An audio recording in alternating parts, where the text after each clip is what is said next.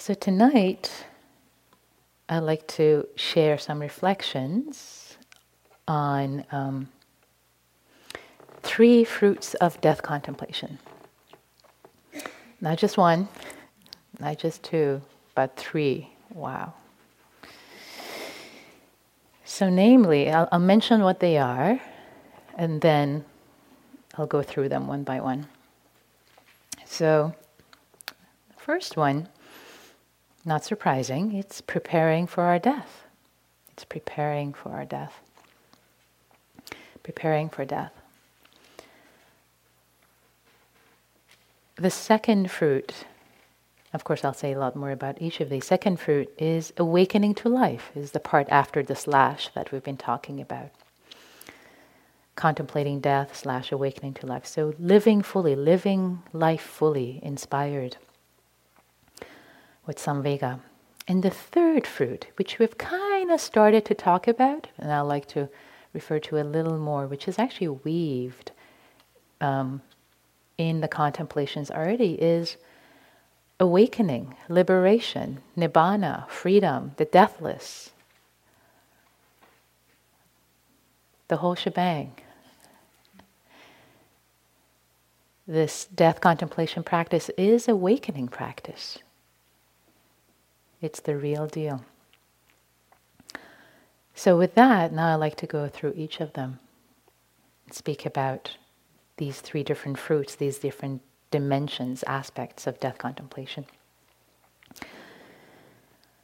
So preparing for our death, as we've been talking about it, practicing letting go, preparing, so that we're not afraid in the moment of death. Maybe, I'll say something far out, maybe we can even enjoy the process. Who knows? Maybe it's really fun, this process of stepping into the mystery. Really, who knows? That don't know mind, so that we can prepare, not to be afraid, but to be fully present with whatever it may be, right? What the caterpillar calls the end of the world, the master calls a butterfly. End of the world, we're going to die. Yeah, who knows? Who knows? Really? Don't know. As Sansanim, okay, you didn't do it, Eugene. So I'm going to try to... This is an imitation, Eugene doing an imitation of Sansanim, the Zen master, who used to say, don't know. Don't know. Okay? Let's pull it off. Yeah. Don't know. Serious teaching, man.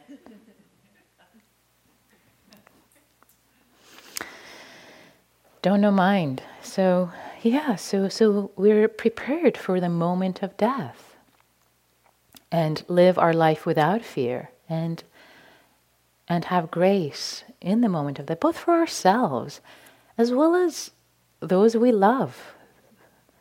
We can support them through our dying with not being afraid.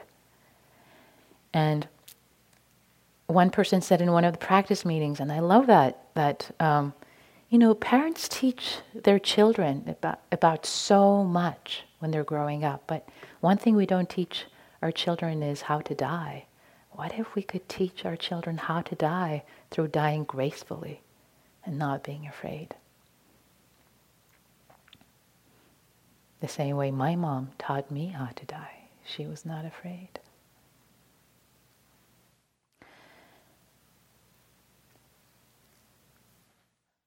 And also another way of preparing is that if we're not afraid, the moment of death, it is said that it can be a moment of liberation in and of itself.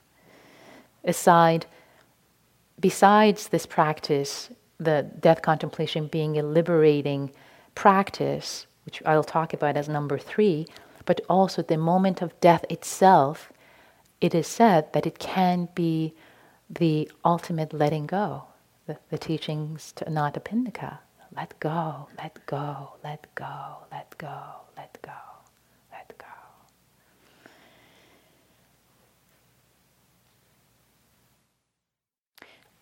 to share something about this experience of near death with Mingyur Rinpoche. Mingyur Rinpoche,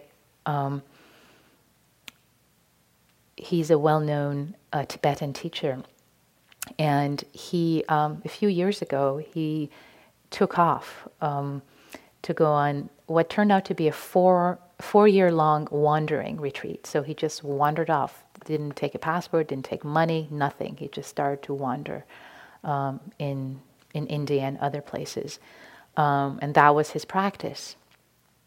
It was supposed to be 3 years, but ended up being 4 years.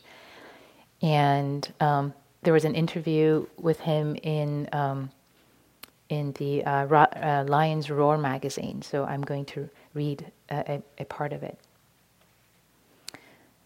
What was it like to go from being an important Buddhist teacher living in comfort in a monastery to an anonymous sadhu, the ascetic Hindu yogis who beg and live on the streets of India? He says, I had a strong determination to be on the streets, but I was naive to think I could live on the streets right away. It took me a while. Giving up my identity as a monk was one thing, and of course, I also had to let go of my desire for comfort, food, and the basic necessities of life, even the desire to be safe. It was a good way to practice my meditation on letting go. Now that's some serious letting go. But there is more.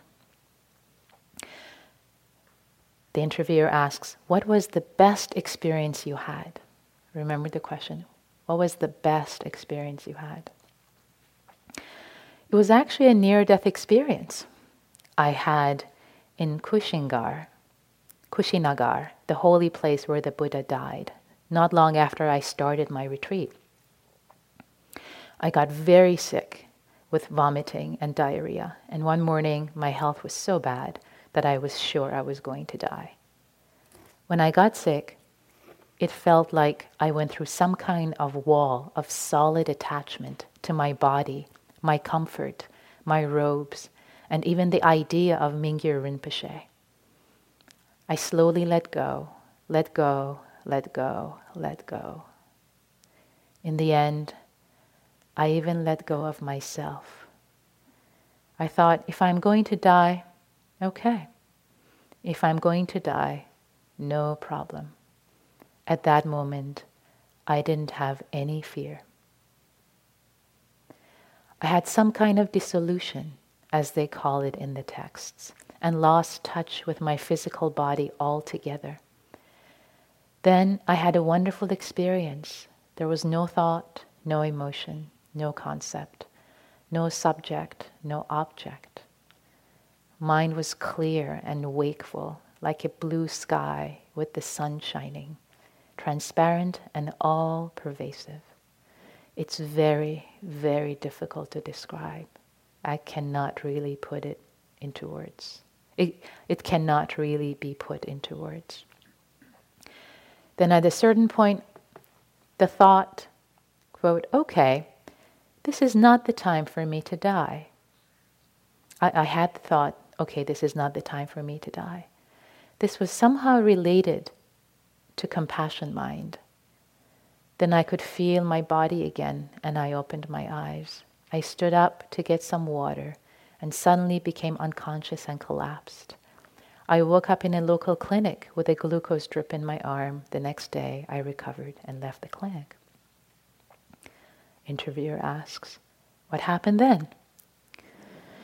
After this experience, my mind felt so fresh and my meditation really improved. I could appreciate everything. All resistance was gone, and I felt like I was one with the environment. I could go on the streets and rejoice in everything. I didn't face any big problems after that. So who knows? Who knows? Who knows what it's like? Who knows? So this part of the talk, the next part I'll be presenting to you, be speaking about rebirth as requested. I'm going to explain everything about rebirth, just kidding. I'll speak a little bit about rebirth, and also a little bit about NDE, near-death experiences, as I just shared with Mingyur Rinpoche's experience. And with these two topics, I'm presenting them to you, not for you to believe anything. I don't want to convince you. That's not my goal. I invite all of you to hold everything with a don't know mind, as I hold them with a don't know mind. Who knows? Who knows? Maybe, maybe not.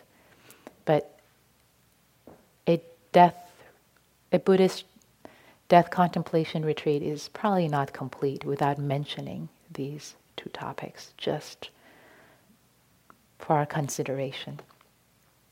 Again, there's nothing to believe here. So I want to go into near-death experiences next, actually, since we're on the topic, and we just read Mingyur Rinpoche. So I've been fascinated by them, and maybe it's because my mom had one and she told me about hers. So I've read hundreds of accounts of near-death experiences. And there is a Dutch author and researcher in the field of near-death studies, and he's a cardiologist at Utrecht University. And he's been collecting, his name is Pim van Lommel, P-I-M, space V-A-N, space L-O-M-M-E-L, if you want to go check him out later. And he's been a cardiologist at a hospital for 26 years and collected lots and lots of, he's written a book, and there are lots of interviews with him online about what he has observed about people that he has resuscitated coming back. So that's an interesting resource. And then I decided, I'd like to just play, actually, a 10-minute segment of a TEDx talk for you by Dr. Thomas Fleischman, who has been an emergency physician. Here's a little bit of his bio. Since 1982 and since 2005, he's been a director of emergency medical units in Germany and Switzerland. He's written books, he's given talks, academic papers, and he's seen 2,000 human beings die. And he's brought a bunch of them back to life because he's an ER physician. So this guy has got creds. So with that, I am going to switch.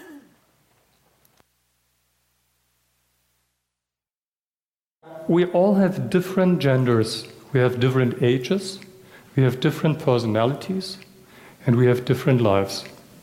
There's only one thing we all have in common. We will die. For every one of us, the moment will come when our heart stops beating, when our lungs stop breathing, and when our brain activity ceases. We are now dead. Now, can we look what's happening to us beyond death? Can we have a glance what happens to us, what we will experience shortly after we have died? Actually, we can. We can look beyond death. Because of all those people we bring back successfully, we resuscitate successfully, 20% in the Western countries and more than 30% in the Eastern countries report something to us which we call near-death experiences. Those near-death experiences are reported all over the world. And those reports show striking similarities and reveal a pattern. This means death sets in, and those people who have a near-death experience, the first phase is there's a sudden change. And from one instant to the other, all pain is gone. All anxiety is gone. All fear is gone. All noises are gone. And there's just peace, calmness, and tranquility. Some report joy. And quite a number report something startling. There's an insight. The insight, I am dead now. This is what we call death. And this insight is there without any anxiety. The second phase of the near-death experiences is, again, a sudden change.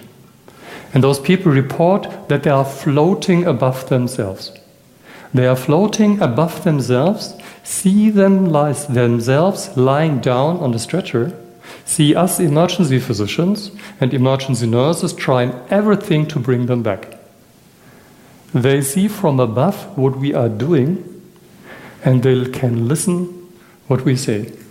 The personality of the person who is gone is still the same, but they have left their body. We call this out-of-body experience.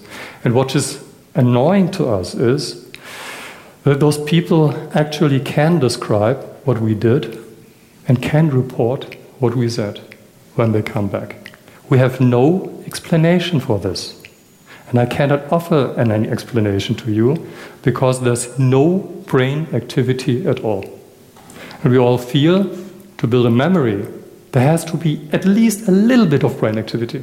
But there is no brain activity. We do not have a scientific explanation for this, but we know this phenomenon is there. In the next phase, there's again a certain change. And in the third phase, those people who have a near-death experience describe that they are in a dark, confined space. There's complete blackness. And 98% to 99% of all those people who have a near-death experience describe this being in a dark, confined space as comfortable, as pleasant, as warm and soothing. But 1 to 2% of all those who have this near-death experience in this stage describe it as frightening. 1 to 2 say there are terrible noises, terrible smells, and terrible creatures. And what those 1 to 2% tell us resembles strongly the pictures by the medieval artist Hieronymus Bosch. And one might suggest that Hieronymus Bosch had a near-death experience or a vision of a near-death experience. But once again, this is only 1 to 2%. 98 to 99% describe it as pleasant. And what may be comforting is that a certain proportion of those 1 to 2% who describe it as unpleasant say it later turns into a pleasant event. Now, this unpleasant near-death experiences in this third phase of the experience are not linked to any personality or to any religion. I used to say, if we could show that, let's say, Catholic people would have no unpleasant death experiences and Protestants had, then we would have billions for our research in near-death events, but this is not the case. We don't have any predictor for this. Now comes the fourth stage. And the fourth stage means out of this complete blackness, a light begins to shine. This light is far away. This light is very warm, very bright, very attractive. And towards this light, out of the blackness, a tunnel is starting to form. And those people are strongly attracted towards this light and start to fly towards this light. And this light gets lighter and brighter and closer. And then comes the last phase of the near-death experience. Only 10% of those who have a near-death experience reach this last phase. In this last phase, once again, there's a certain change, and there's a beautiful surrounding, beautiful colors, some say beautiful music, and a feeling of unconditional love. In this last phase, it may happen that those people who have a near-death experience have a flash forward through the whole life, starting from their birth over all major events in their life till their death. Not everyone has this, but some describe it. Some describe that they meet in this last phase relatives who have died before and are greeted by them. And some of them report, not all of them, but some of them report a being made out of light. And this being made out of light oozes out unconditional love to them. And they feel very, very warm and happy to be in this place. But half of those who are in this last stage of the near-death experience say that at this point they decided to come back, mainly because they feel that there's a task in their life which is not fulfilled yet and has to be fulfilled. The other half tells that either the relative or the being out of light tells them to go back because there is something which has to be done still in life. Once again, I do not have any scientific explanation for that. We just know that it is there. All these phases, all these experiences are well described and occur all over the world. Whilst this is happening, we emergency physicians and emergency nurses do everything we can to bring these people back. We do everything we can to bring these people back. Resuscitation by live people is easy. Call for help and push hard, push fast in the center of the chest. That's all. Do that until the ambulance is there. For us emergency physicians, resuscitation is a very complex and complicated task. So you have to know a lot to resuscitate people properly. At the present, we can bring back 7% of those we try to bring back, hopefully more in the future. Now comes something very interesting. Those people who we bring back and had a near-life experience reveal certain personality changes after that. And those we bring back and do not have had near-death experiences do not show these personality changes. The difference is very significant. The personality changes are people who have a near-death experience are, after this near-death experiences, more empathic, they are more social-oriented, they may lose their interest in materialistic values, they are more spiritual, not more religious, but more spiritual. And what is very, very interesting is they completely lose their fear of dying. 98 to 100%, up to the different studies, of all those who had a near-death experience completely lose their fear of dying. Now, how do I dare to talk to you about this topic? I'm not an expert in dying, I'm still alive. I'm not an expert I may be called an expert in bringing people back. This is my job. This is true for many years now.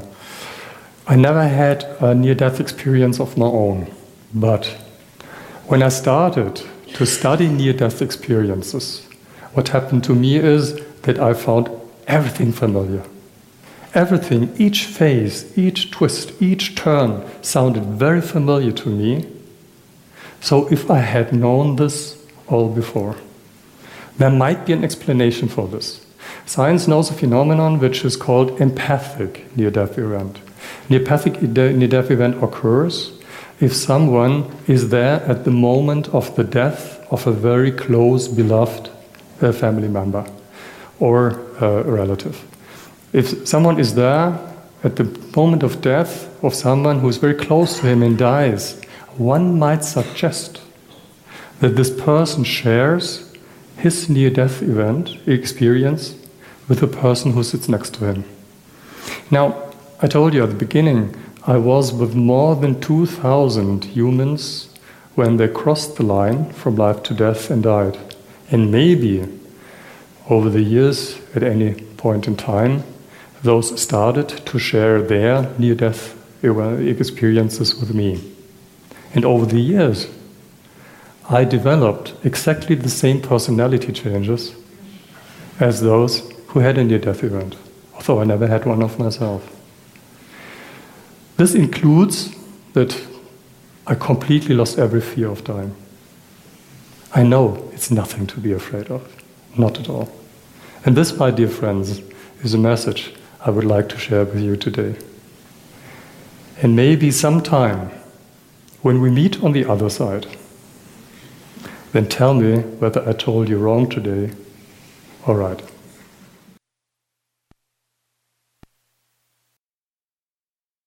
So just to say, I love this guy. He's just so deadpan. so scientist, and yet he's talking about what he's observed without any assumption. So I love this guy. And for those of you who want to check him out later, I'll tell you his name again. It's Thomas Fleischmann, Fleischmann,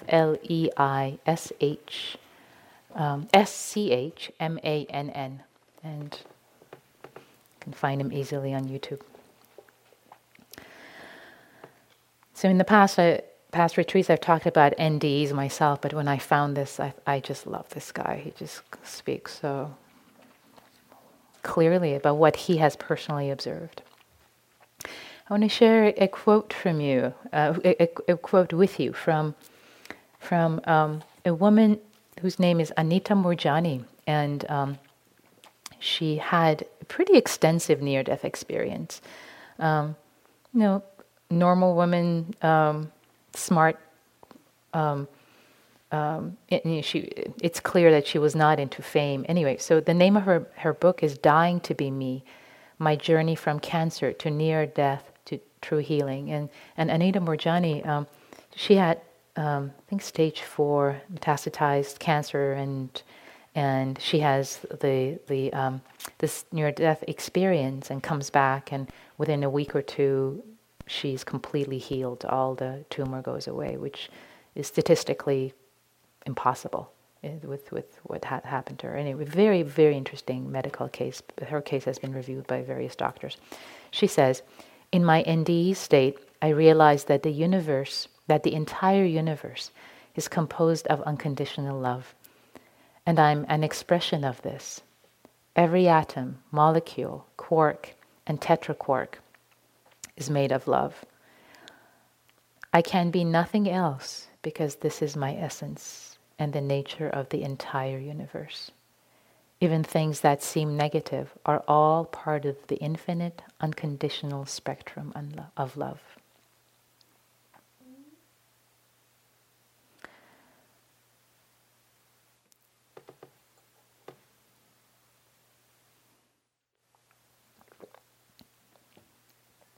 So I'd like to say a little bit about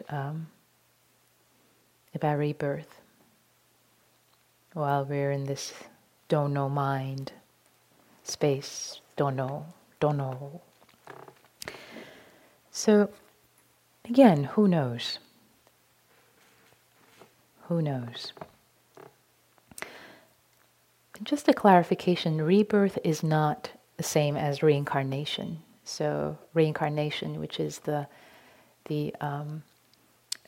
is part of some of the Indian. I'm trying to forget. I remember the religions, other religions other than Buddhism. So Buddhism believes in rebirth, and some other religions believe in reincarnation. I just want to explain what the difference is.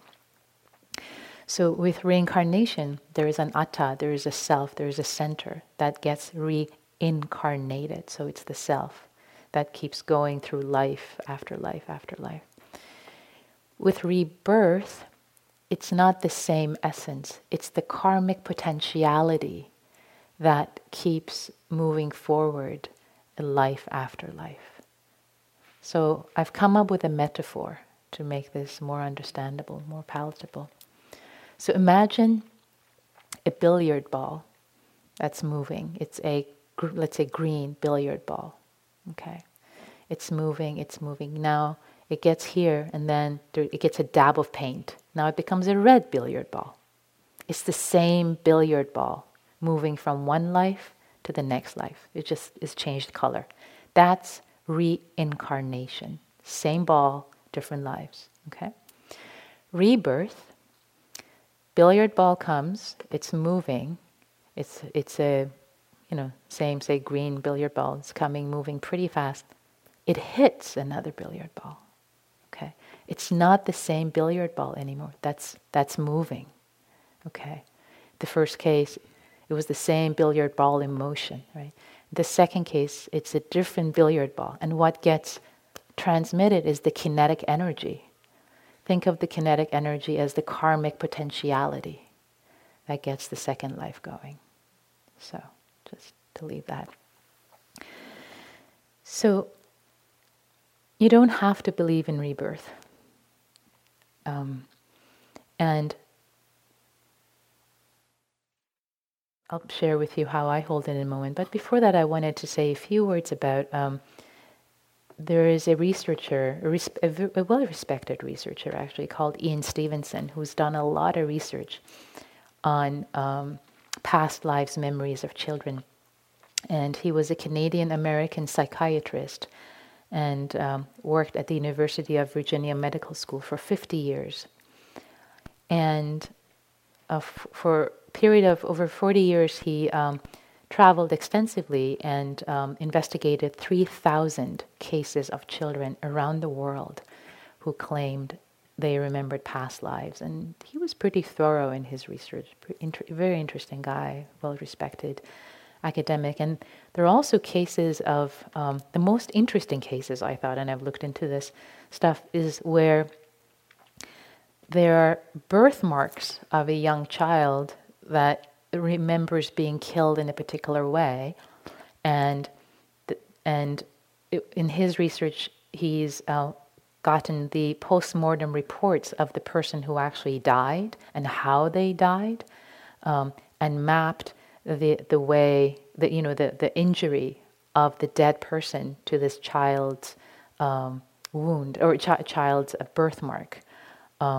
And there have been 49 cases where there are post-mortem reports and medical documents, and 88% concurrence of the pigmentation in skin and birthmark. And there's some interesting photographs. There's one case of this young kid remembering that he was killed by a rifle at close range, and he has a pigmentation here at his chest, and having collected the coroner's report, the post-mortem report, the place of the wound, the gunshot is the same. Anyway,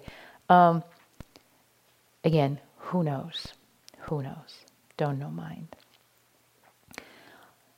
And what's interesting to me is you're probably familiar with Carl Sagan, the astronomer, and being a luminary astronomer, Carl Sagan is also a founding member of a group that has set out to debunk unscientific claims. He's a pretty serious debunker of claims of supernatural. Carl Sagan just shoots them down pretty well.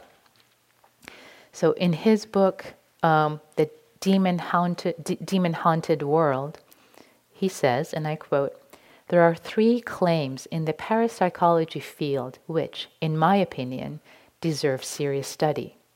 The third of which is that young children sometimes report details of a previous life which upon checking turn out to be accurate and which they could not have known about in any other way other than reincarnation or rebirth." So when I saw that Carl Sagan, the famous debunker, is like, I debunk everything, but there are 3 things, and one of them is this case of children having memories of past lives. There is something there worth considering. So, again, who knows? And for me, the position that I have is this world is so much more mysterious and amazing than I can claim to know everything about it. So I can't claim to know that there is no rebirth, no whatever, and I cannot claim that there definitely is. I just don't know, but I'm open. I'm open to a life that's much more amazing and mysterious than the limited 4 dimensions that I'm aware of in this world. So, just sharing these for your consideration.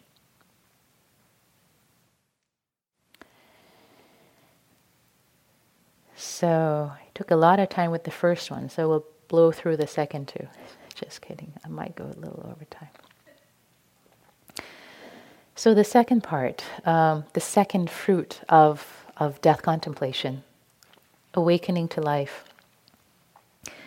As it's been coming up in our contemplations, it's one thing that comes up for me. One of my death contemplation songs is a song by the artist Dido, "My Life is for Rent." Is anyone familiar with that? Yeah. The lyrics are something like, But if my life is for rent, so this idea that my life is for rent, isn't that interesting? But if my life is for rent and I don't learn to buy, will I deserve nothing more than I get? Because nothing I have is truly mine. It's a Dharma contemplation. I'll leave that with you, and I might end the talk with that, because hearing that, nothing I have is truly mine. Consider that. Nothing we have is truly ours. Even our memories, as it was mentioned earlier today in the hall, all the things that have happened to us in our lives have already passed. They're not ours to keep. There's nothing more than really this moment, the hologram of this moment's existence. All the past is really arisen and passed away already. There's nothing here to hold on to. What is there to hold on to?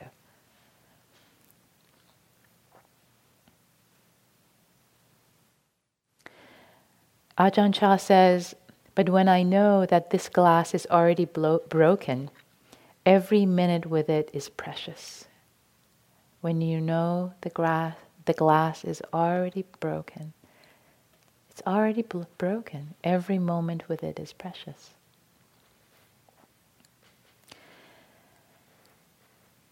And we learn to let go through this practice. We learn to let go. And it's not so much that we learn to let go, as we've been discussing and exploring. Things, or it lets go of us. And I love the teaching that was shared today by Eugene, the Devi teaching. Deeply touching with full knowing.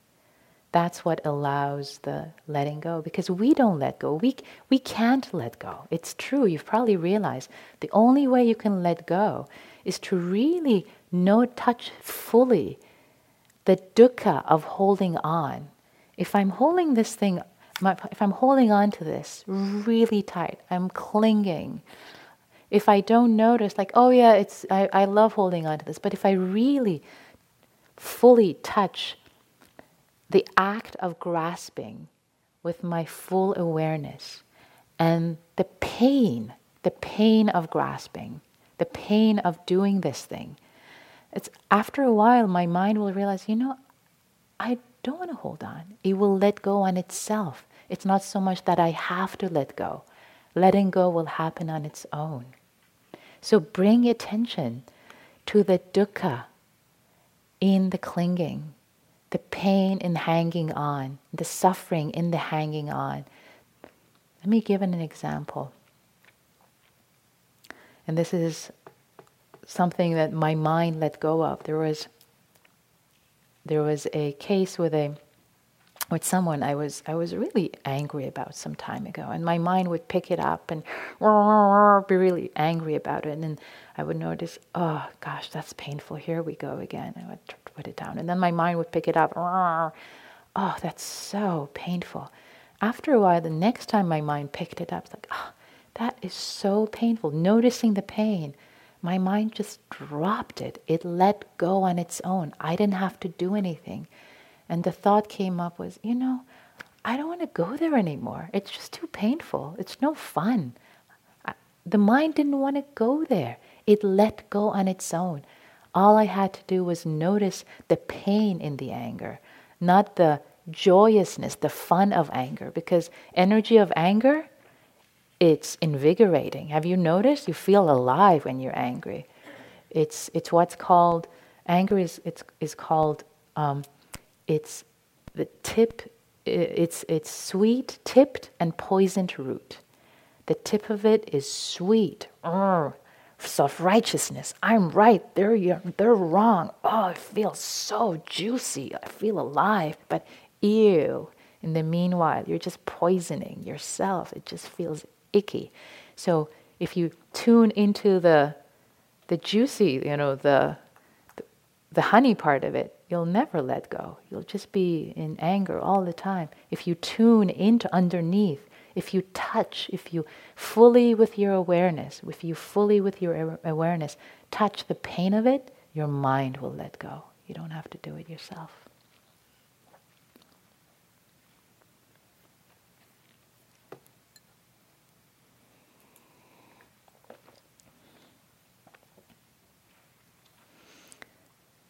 So, contemplating death, as we talked about, it brings up samvega, spiritual urgency. It can bring up gratitude. Gratitude can arise, as many of you have talked about it in groups and in the hall. Gratitude can arise for everything, even for the suffering you have, even for pain, as someone mentioned in the hall. You can be grateful for pain in the body. So gratitude is one of the benefits of death contemplation in the way of living, awakening to life. Another is forgiveness, is another aspect of letting go. In the Dhammapada, a famous verse, hatred never ceases through hatred. By love alone it is healed. This is an ancient and eternal law. Realizing that all men must die, then why quarrel? I love that line. Realizing that all people must die, why quarrel? There's something about contemplating death that we're not going to be here. That just some quarrels seem petty when we realize the limitedness of our time, of our resources, of time on this earth. We don't want to waste it quarreling.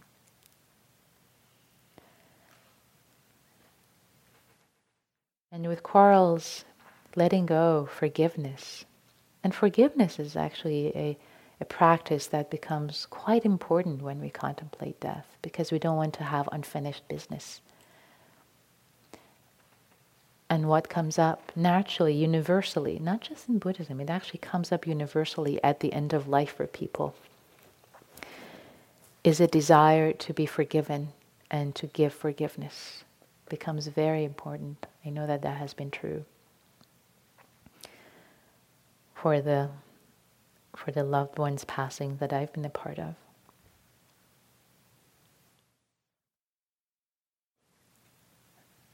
And there are three aspects to three dimensions of forgiveness practice.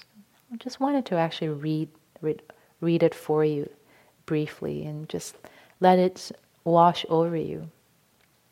If you would just close your eyes for a moment and be in your meditation posture. The first aspect of the forgiveness practice, and I will post this, is about asking for forgiveness. Just let this land. In any way that I have harmed you, knowingly or unknowingly, by thought, word, or action, I ask for your forgiveness as much as is possible in this moment. Second part, in any way that I have been harmed by you, knowingly or unknowingly, by thought, word, or action, I offer you forgiveness as much as is possible in this moment. The third part. In any way that I have harmed myself, knowingly or unknowingly, by thought, word, or action, I offer myself forgiveness as much as is possible in this moment. The fourth aspect is much more universal, and I'd like to bring that in with credit to Larry Yang for this formulation. It's basically forgiving things as they are, causes and conditions. Here we go. In any way that I have been unable to be with and respond skillfully to the pain and suffering of the world, my own pain and that of others, may I come to accept pain, suffering, confusion, and ignorance to be part of the journey, my own journey, and the journey of others. I offer forgiveness for the way that things are and have been as much as is possible in this moment. You can open your eyes if you want.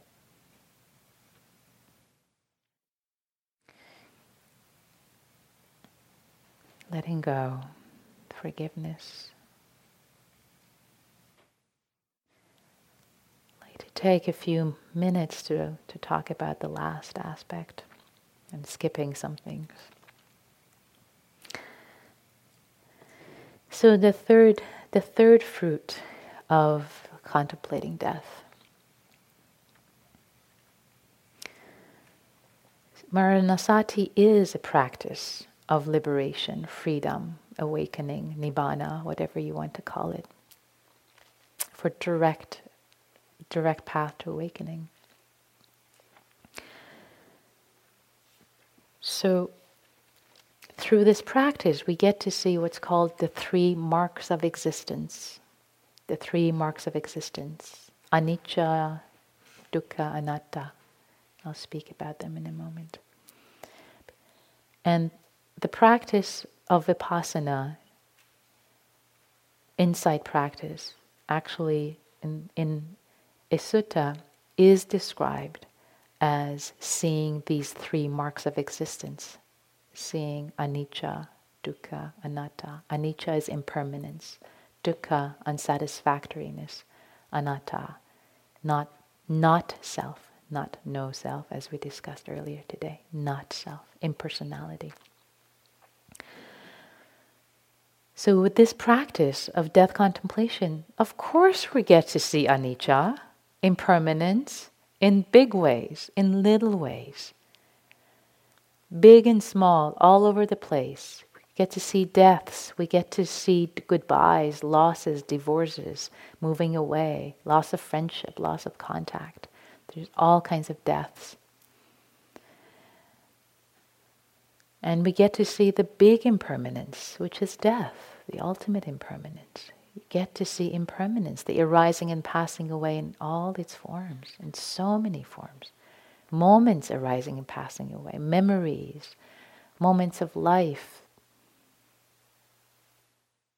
When you're not a teenager anymore, you're not a child anymore, it's all arisen and passed away. Arising and passing. Contemplating anicca, anicca, anicca. You've all been contemplating anicca, anicca. You've been contemplating anatta, not self. Also, another aspect of anatta is sunyata, which is emptiness. They're different sides of the same coin, anatta and sunyata, emptiness. You've been contemplating that by noticing how impersonal death is, how ungovernable, uncontrollable this body is. You can't stop it from aging or dying or decomposing. It's impersonal. It's just nature. This body is nature. We are nature. So it becomes very clear. We are nature. It becomes very clear.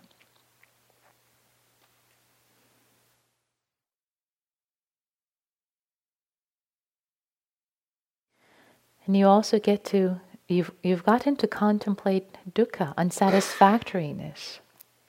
The unsatisfactoriness, or the plain old, the painfulness, sorrow, lamentation with death contemplation. As Woody Allen put it really well, this aspect of unsatisfactoriness, he says, life is full of misery, loneliness, and suffering, and it's all over much too soon.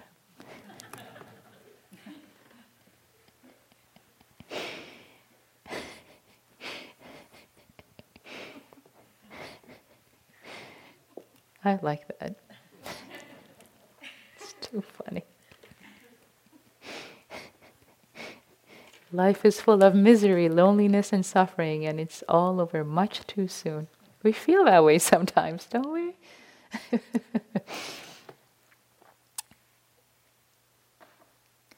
And this practice, this contemplating dukkha, both allows us to let go, as I was talking about earlier. When you really bring your mind, when it's the full awareness of the unsatisfactoriness or the pain of clinging, your mind opens up and lets go. And also, this contemplation opens up the heart. When you're really feeling and holding pain, the heart opens up to compassion for yourself and compassion for others. You realize we're all in this boat of humanity together. We all age. We all lose loved ones. We all mourn. None of us is immune. Not a single person. And we all die.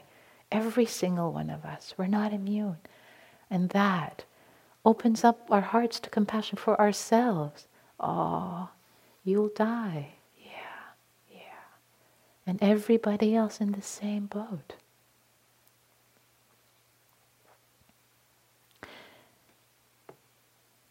And seeing the three characteristics, these three marks of existence,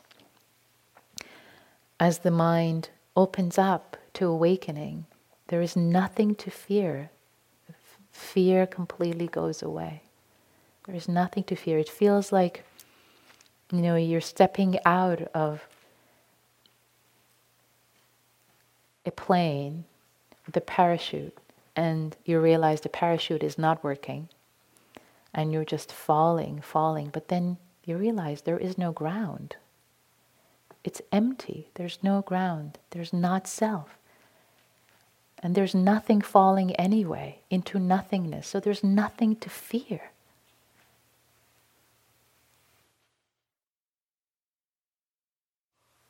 It's nothingness falling into itself. There's nothing to fear. In other words, it's perfection falling into itself. There's nothing to fear.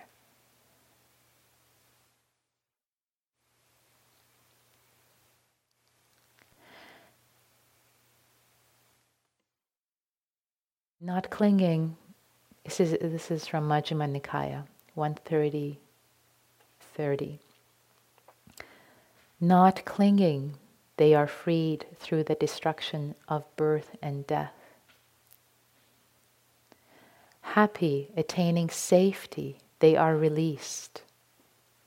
Here and now, they have gone beyond all fear and hate. They have gone beyond all suffering. That is the definition of awakening. It is said that when one wakes up, there is no fear. There's just a feeling of safety. There's nothing to fear. Because when you really grok, there's an insight that everything arises and passes away. There's nothing to hold on to. There's no point to try. And it's okay when the mind makes complete peace with that. Complete peace. There's nothing to hold on to. There's nothing to fear. And the mind makes complete peace with emptiness, with not self. This is a process. This whole body is a process. This is a nature. There's nothing to fear. It's just nature doing itself. Nature doing itself. There's nothing to fear. Things are exactly as they should be.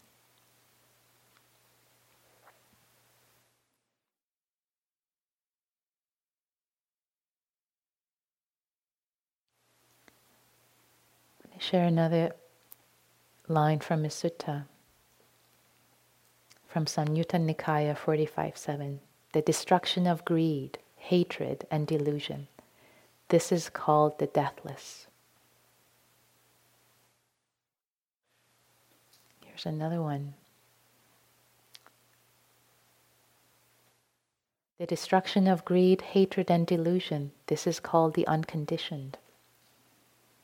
So, the unconditioned, the deathless, are not these mysterious, there's not something mystical about them. It's just about this path. It's just about the destruction of these fetters, and the mind opens.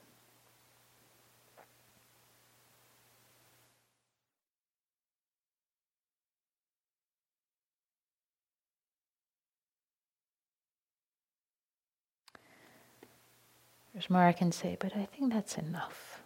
So I invite us to close our eyes, and I would like to close with the last chorus of this song I mentioned, and let it just wash over you as a death contemplation song.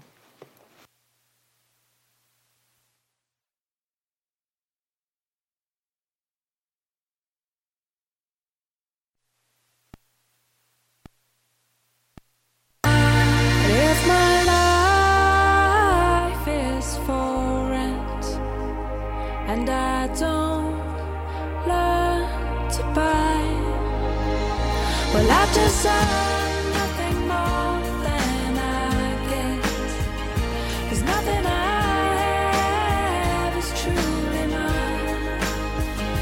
And if my life is for rent and I don't learn to buy, well, I've just earned nothing more than I get. There's nothing I have is truly mine. There's nothing I have is truly mine. There's nothing I have is truly mine. There's nothing I have is truly mine.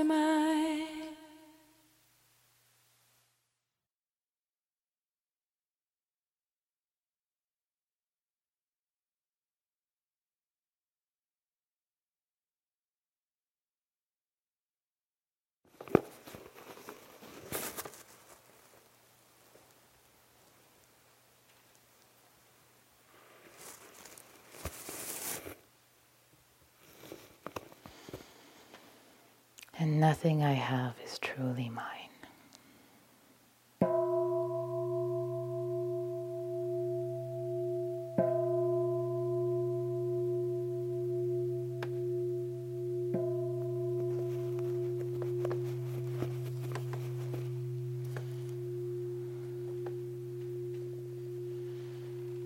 Thank you for your kind attention.